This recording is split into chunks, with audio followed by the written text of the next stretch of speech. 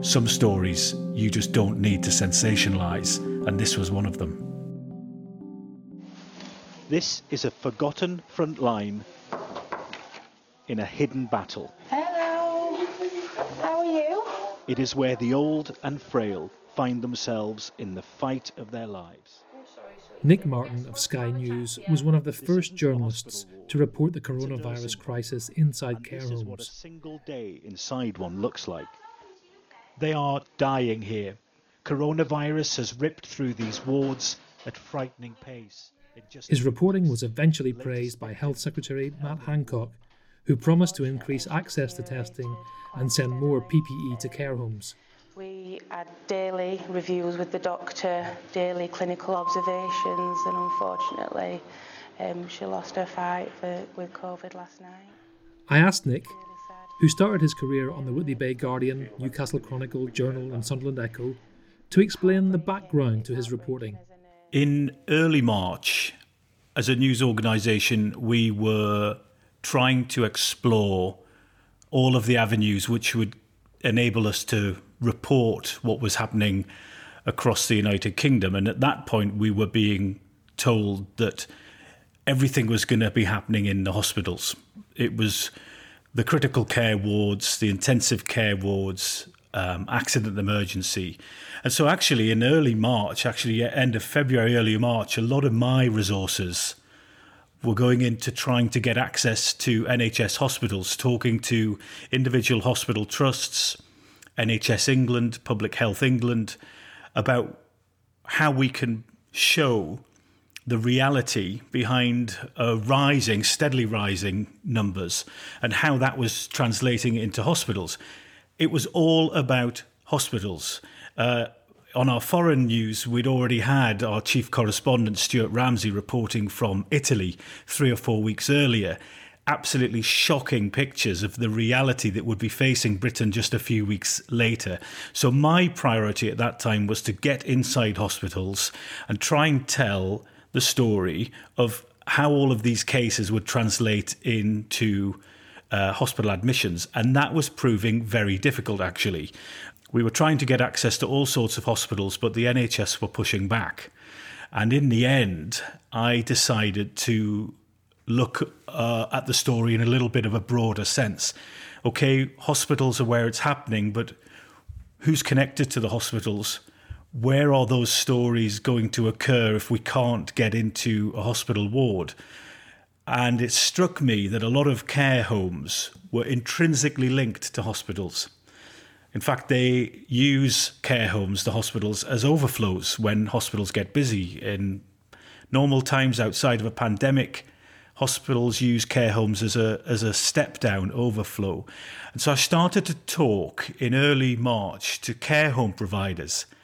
And what I got back was a wall of kind of, you need to talk to us because this is all starting to get quite real. Let me just pause you at that point, Nick. Why were you getting pushback from the NHS and the hospitals? Was that just a practical thing? Sorry, we've got enough on our plate here. We can't let you in? I think back then the NHS were aware of the power of the image that would come from a very busy critical care ward. We'd already seen it, as I said, in our reporting in Italy of how powerful an image that could be. To see people in masks, finding it very difficult to breathe. And it was for them, I think, an issue of, well, who do we let in? Which news organisation do we let in? And the bare fact of the matter is that the NHS at that time were managing the media requests very, very strictly. And they had an idea of who they would want to let into critical care wards. And I was told in no uncertain terms that it would be a particular broadcaster to hit a particular bulletin on a particular day. Now, I realised at that point that we need to broaden our search for these stories, and that's what's led us to care homes. But at that time, in early March, it was all about getting into hospitals. I've been looking and reporting on care homes and the system that supports care homes, which we call social care. I've been reporting on that for many years, primarily because social care in the United Kingdom is a huge policy area for all political parties and has been really for the last 20 or so years. As our population has been getting older, we've been trying to grapple with the issues that presents itself with. It's great that we've got an ageing population, but not so great that we've got a system that can't cope with them. So social care as a piece of policy has been something that I've been looking at for years. And in the run-up to the last general election, we started to look at social care because political parties, ever since Labour got in 1997, have been promising to reform social care. The problem is it's very, very, very expensive to reform social care. So I was looking at all those political promises that had been made, and that was culminating in a project last November where we were spending a lot of time in care homes. Fast forward a few months, COVID raised its head, and I already had a huge amount of contact with care homes. So in many ways, I was lucky that we'd already had a very strong relationship with care homes going into the pandemic. You know, the real secret to reporting a story well, and this isn't just care homes, this is any story at any level, whether it be local level or international level, is understanding the subject. If you don't understand the subject, how it's affected by all sorts of other issues, then it's very hard to really accurately report it. So what I'd say for anyone listening is this is a classic example of understanding your subject, because over the last few months I'd learned a lot about care homes. Not the most exciting subject in the world, but as a journalist I had to understand it. Who comes in? Who pays? How's it funded? Who funds it? What happens when your money runs out? Who gets care? Are there different levels of care? All these things I already really understood going into the pandemic, which is why when I started to look at care homes, when we realised hospitals were going to be very difficult to report in, I understand the dynamic between care homes and hospitals. And it just became obvious to me that whatever happens in hospitals will happen in care homes. And, you know, I was right. We were being told in the end of February that care homes need not worry about coronavirus. The government's own official guidance was that by end of February, it was, quote, highly unlikely that there would be transmission within care homes. Can you imagine that now, knowing what we know now? That was at the end of February. So care homes were going, okay, well, there is a bit of community transmission. That is, the virus is passing through communities, but we don't really need to worry about that so much. They were being told that face masks weren't really necessary. And they were being told, you know, it is pretty much business as usual. And that's what the government were telling care homes. Care homes are very sceptical of this. They know how quickly viruses spread, and they know, because they're connected to hospitals very closely, that this was a risk to them. So the government on one hand was saying it's business as usual, but I was getting a lot of scepticism from care providers, which made me want to dig a little bit deeper into care homes. Fast forward to the middle of March. This is before lockdown, but transmission is now starting to pick up. Cases are now starting to pick up. The government's advice suddenly changes. It says care homes are now going to have to play an important part in what they call the national effort, that they're going to have to accept discharges from hospitals, that they'll get extra money for that they'll even get help with personal protective equipment. So care homes go, here we go, we'll play our part, this is good. But they were fundamentally let down by the government. And, you know, this is borne out by the advice and the records. The PPE, by and large, didn't arrive. The funding was hard to get to the care homes who needed it. Tests were not available then for care homes. So they were starting to fight this pandemic with their hands tied behind their back. And it's that point, middle of March, that we start to really hone in on care homes. Because it's important to realise when a story is running fast, it's important to realise when you're on the right story, when you know something's about to happen, to get in before it happens so you can actually witness the results for yourself. And what were the practical challenges of just getting into care homes to do this kind of reporting? I knew that we should be inside care homes, and I knew that was going to be very difficult on a logistical, practical level, but also, you know, care homes are going to want to allow a camera crew in to show something that's potentially going to be really bad for their business. I mean, no care home owner wanted to show the world that they were rife with COVID. It's just not good for business. Care homes are private businesses. And I had to try and balance that with the needs of a lot of care providers who were saying, it's all kicking off in this care home. We'd like to let you in, but I'm just worried about the effect that it's going to have. And so there are some very, very careful moments of consideration that we need to embark on before we just roll in with a camera. I booked myself and a few of the team on an infection control course with an expert in viruses who'd covered Ebola in Africa, because I wanted to make sure that we could protect ourselves going into a place of high virus concentration, but we'd also protect people who were in the care home, not just the staff, but the residents themselves. So at Sky News, we sent a lot of people on these infection control courses, which were very valuable. Next was, which care home are we going to go into? And we'd had a very strong relationship with a care home in Sheffield. It had a huge NHS contract for patients who aren't quite ready to go home but still need attention, so they would be sent to that care home. And it was around the beginning of April when cases probably were reaching exponential increments, when cases were at their highest, that we decided to go into Newfield Care Home in Sheffield. And we spent 2 days in that home. The owner knew that this wasn't going to look good for her, but she was driven by a sense of, we need to show people what was happening. And at the time, film crews were not in care homes. So I think we were the only film crew in a care home during the peak of the pandemic. And we had to have some very strict risk assessments.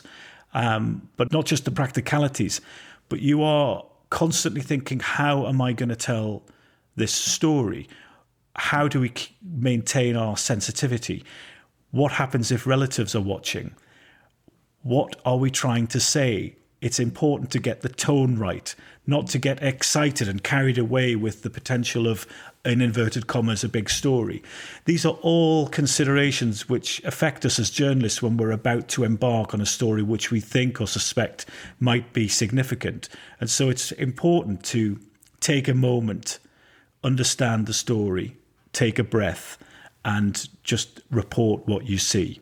And Nick, can I ask, what sort of conversations were you having with your news desk all along in terms of managing their expectations? Well, this is a tricky balance, because as a reporter, you want to get your story commissioned, so you give it some, you try and sell it to the news editors.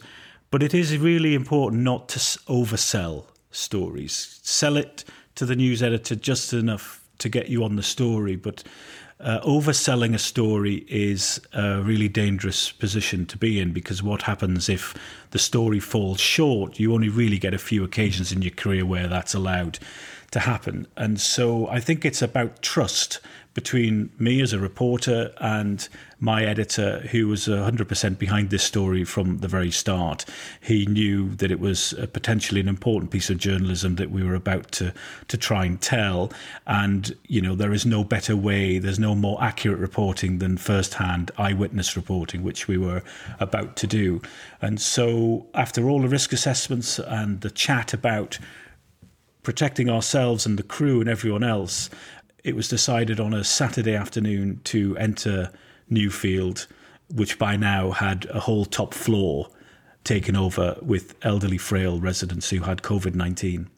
As soon as we walked through the door, I was told that the whole of the top floor was 100% COVID positive. Each room, 30 rooms, had an elderly patient in there who had COVID-19. Now, that was quite shocking to see. So what I thought we would do, we would spend the first few hours just seeing how the place operated, not get in the way of anyone so early, like straight through the door, lights, camera, action.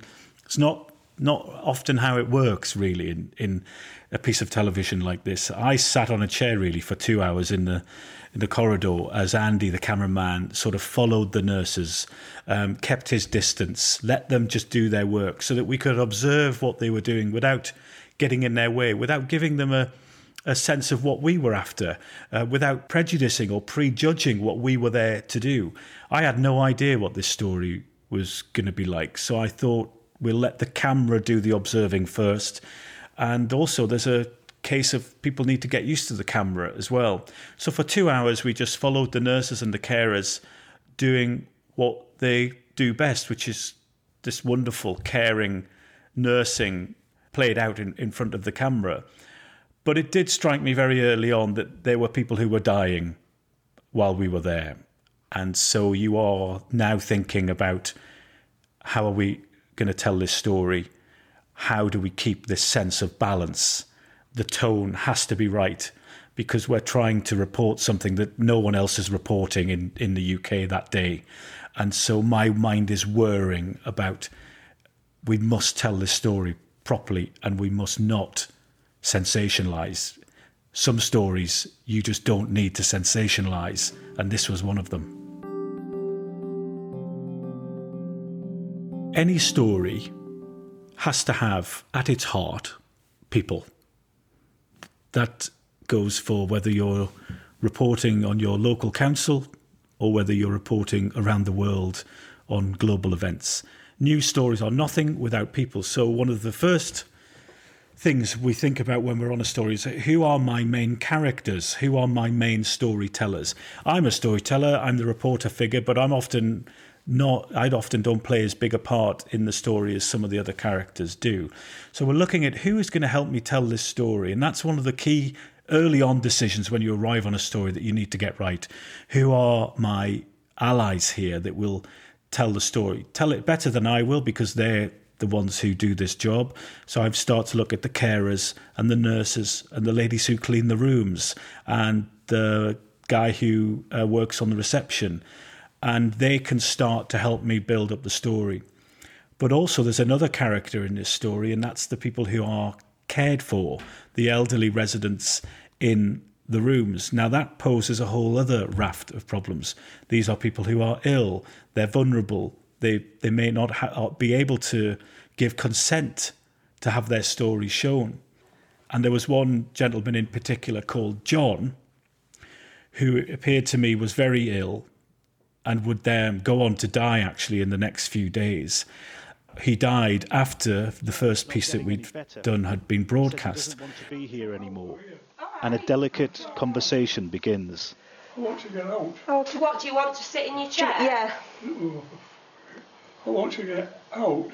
Of this place, you mean? Yeah, I want to get out of here.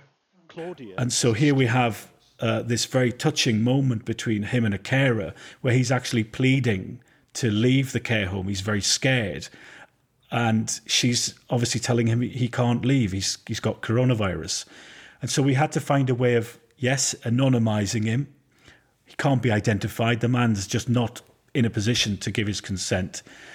We have to completely anonymise him while still getting his story across. And that's very difficult.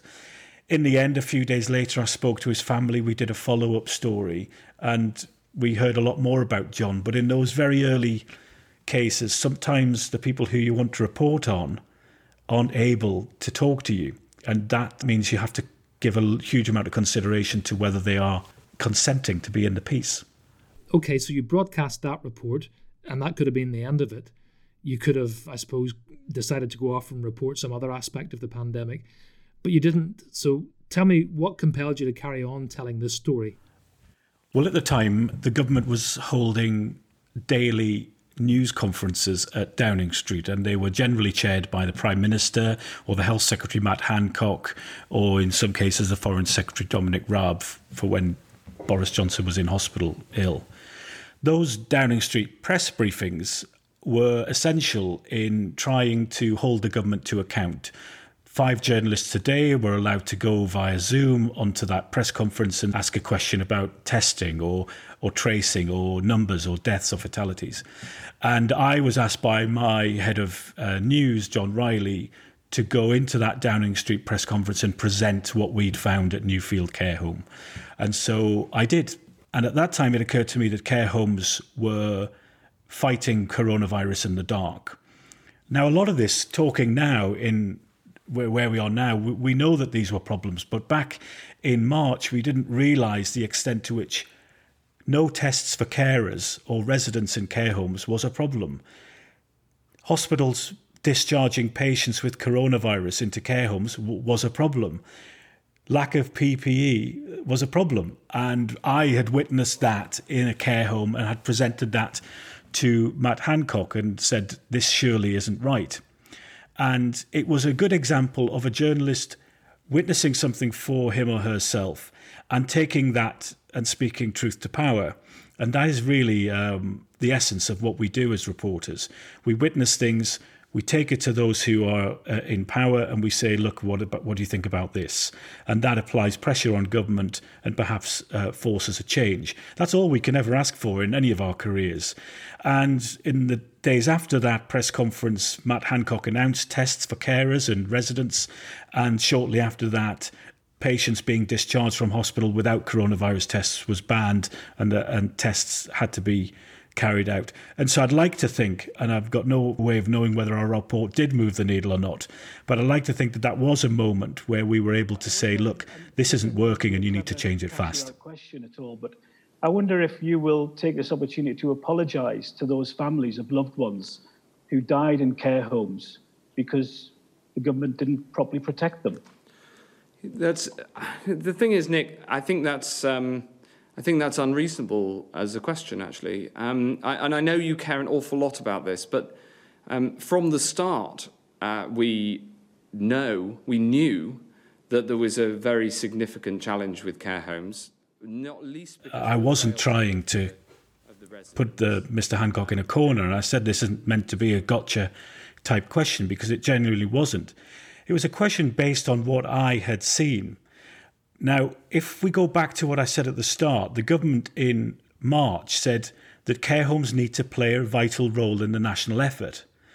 And in payment for that, they said three things. They'd get extra funding, they'd get PPE supplies, and they'd get tested. Now, what we know in March and April is that none of those things happened to the extent that would have protected care homes. So my argument for asking the Health Secretary whether he would like to apologise for people who died in care homes was based on the fact that from all the evidence I'd seen, care homes had been let down by the government and the government had broken their promises. He thought that was an unreasonable question, but I think perhaps time will tell whether it was or not.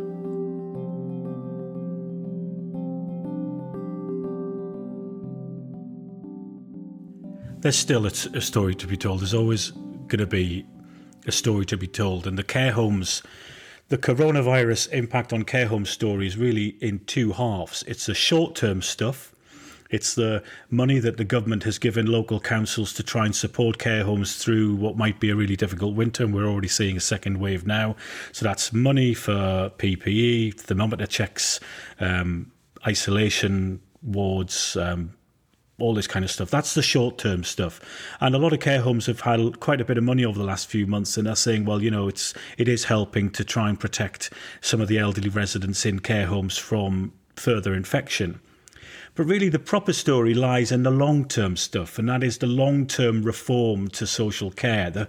So we're sort of fixing the roof at the moment, but really we need to go to the foundation of the building to realise that actually it's starting to crumble at the bottom. Social care is underfunded. We're spending £400 million less this year on social care than we did 10 years ago. And so it is an area that each government, going back to Tony Blair, Gordon Brown, David Cameron, Theresa May, Boris Johnson have all been saying the same thing, that we must find a way of funding social care. That hasn't happened. And so what we've seen over the last few years is care homes have become quite fragile.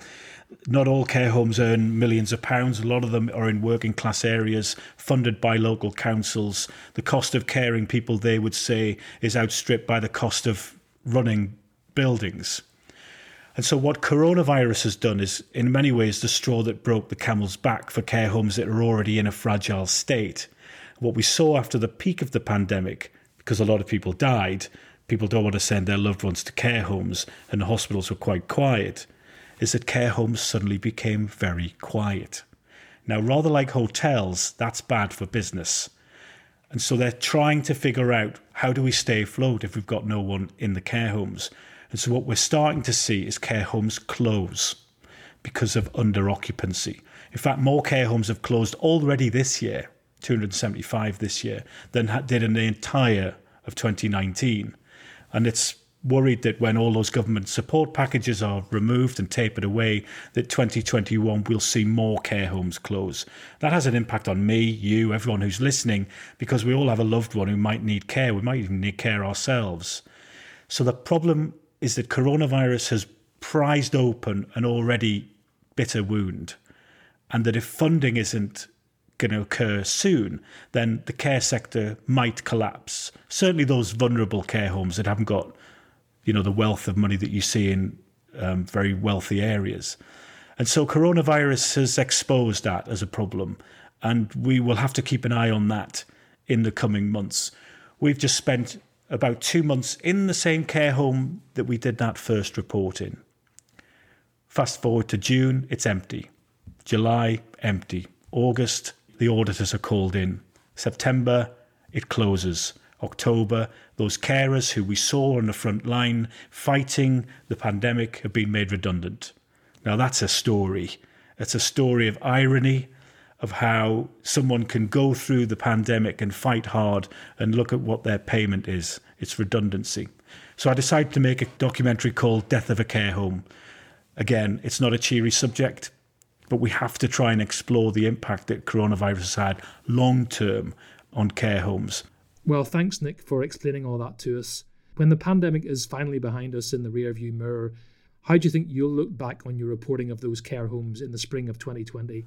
Well, I'm in my 26th year as a journalist. I started my journalism career in Newcastle, and my editor back then always said that people have to form the very centre of every story that you do. And that's something that we all need to remember, whether we're old hacks or whether we are coming through this industry. All the big stories, all the important stories have to have people at their heart. I'm not that interested in what politicians have to say. My main interest is hearing about how decisions made by politicians impact on their everyday lives. And that's the type of journalism that I do. And I've spent many years doing it. I think what happened in care homes was a scandal. I think we'll learn from it a bit. I think a lot of the errors that were made will be made again. And I think the foundation of changing how care homes were affected is going to have to be addressed by politicians sooner or later. It was a big story. I felt a huge weight of responsibility telling it. It kept me awake at night, which a lot of stories have never done, because you have relatives at home who can't see their loved ones. You're in this privileged position to go in and to be able to see them. And I felt guilty about that. And so as a journalist, you can only take your place in a story and try and tell it the right way, with integrity, accuracy, and with the right tone, and never let a big story overcome you. Never get too excited that you might be on a big story, because ultimately people are watching it and they will draw their own conclusions about the kind of things that you see. But fundamentally, every story that I've ever done, and any story that any journalist should ever do, should always put people at the centre of that story, so that we can understand how all of this big picture political stuff impacts on their lives.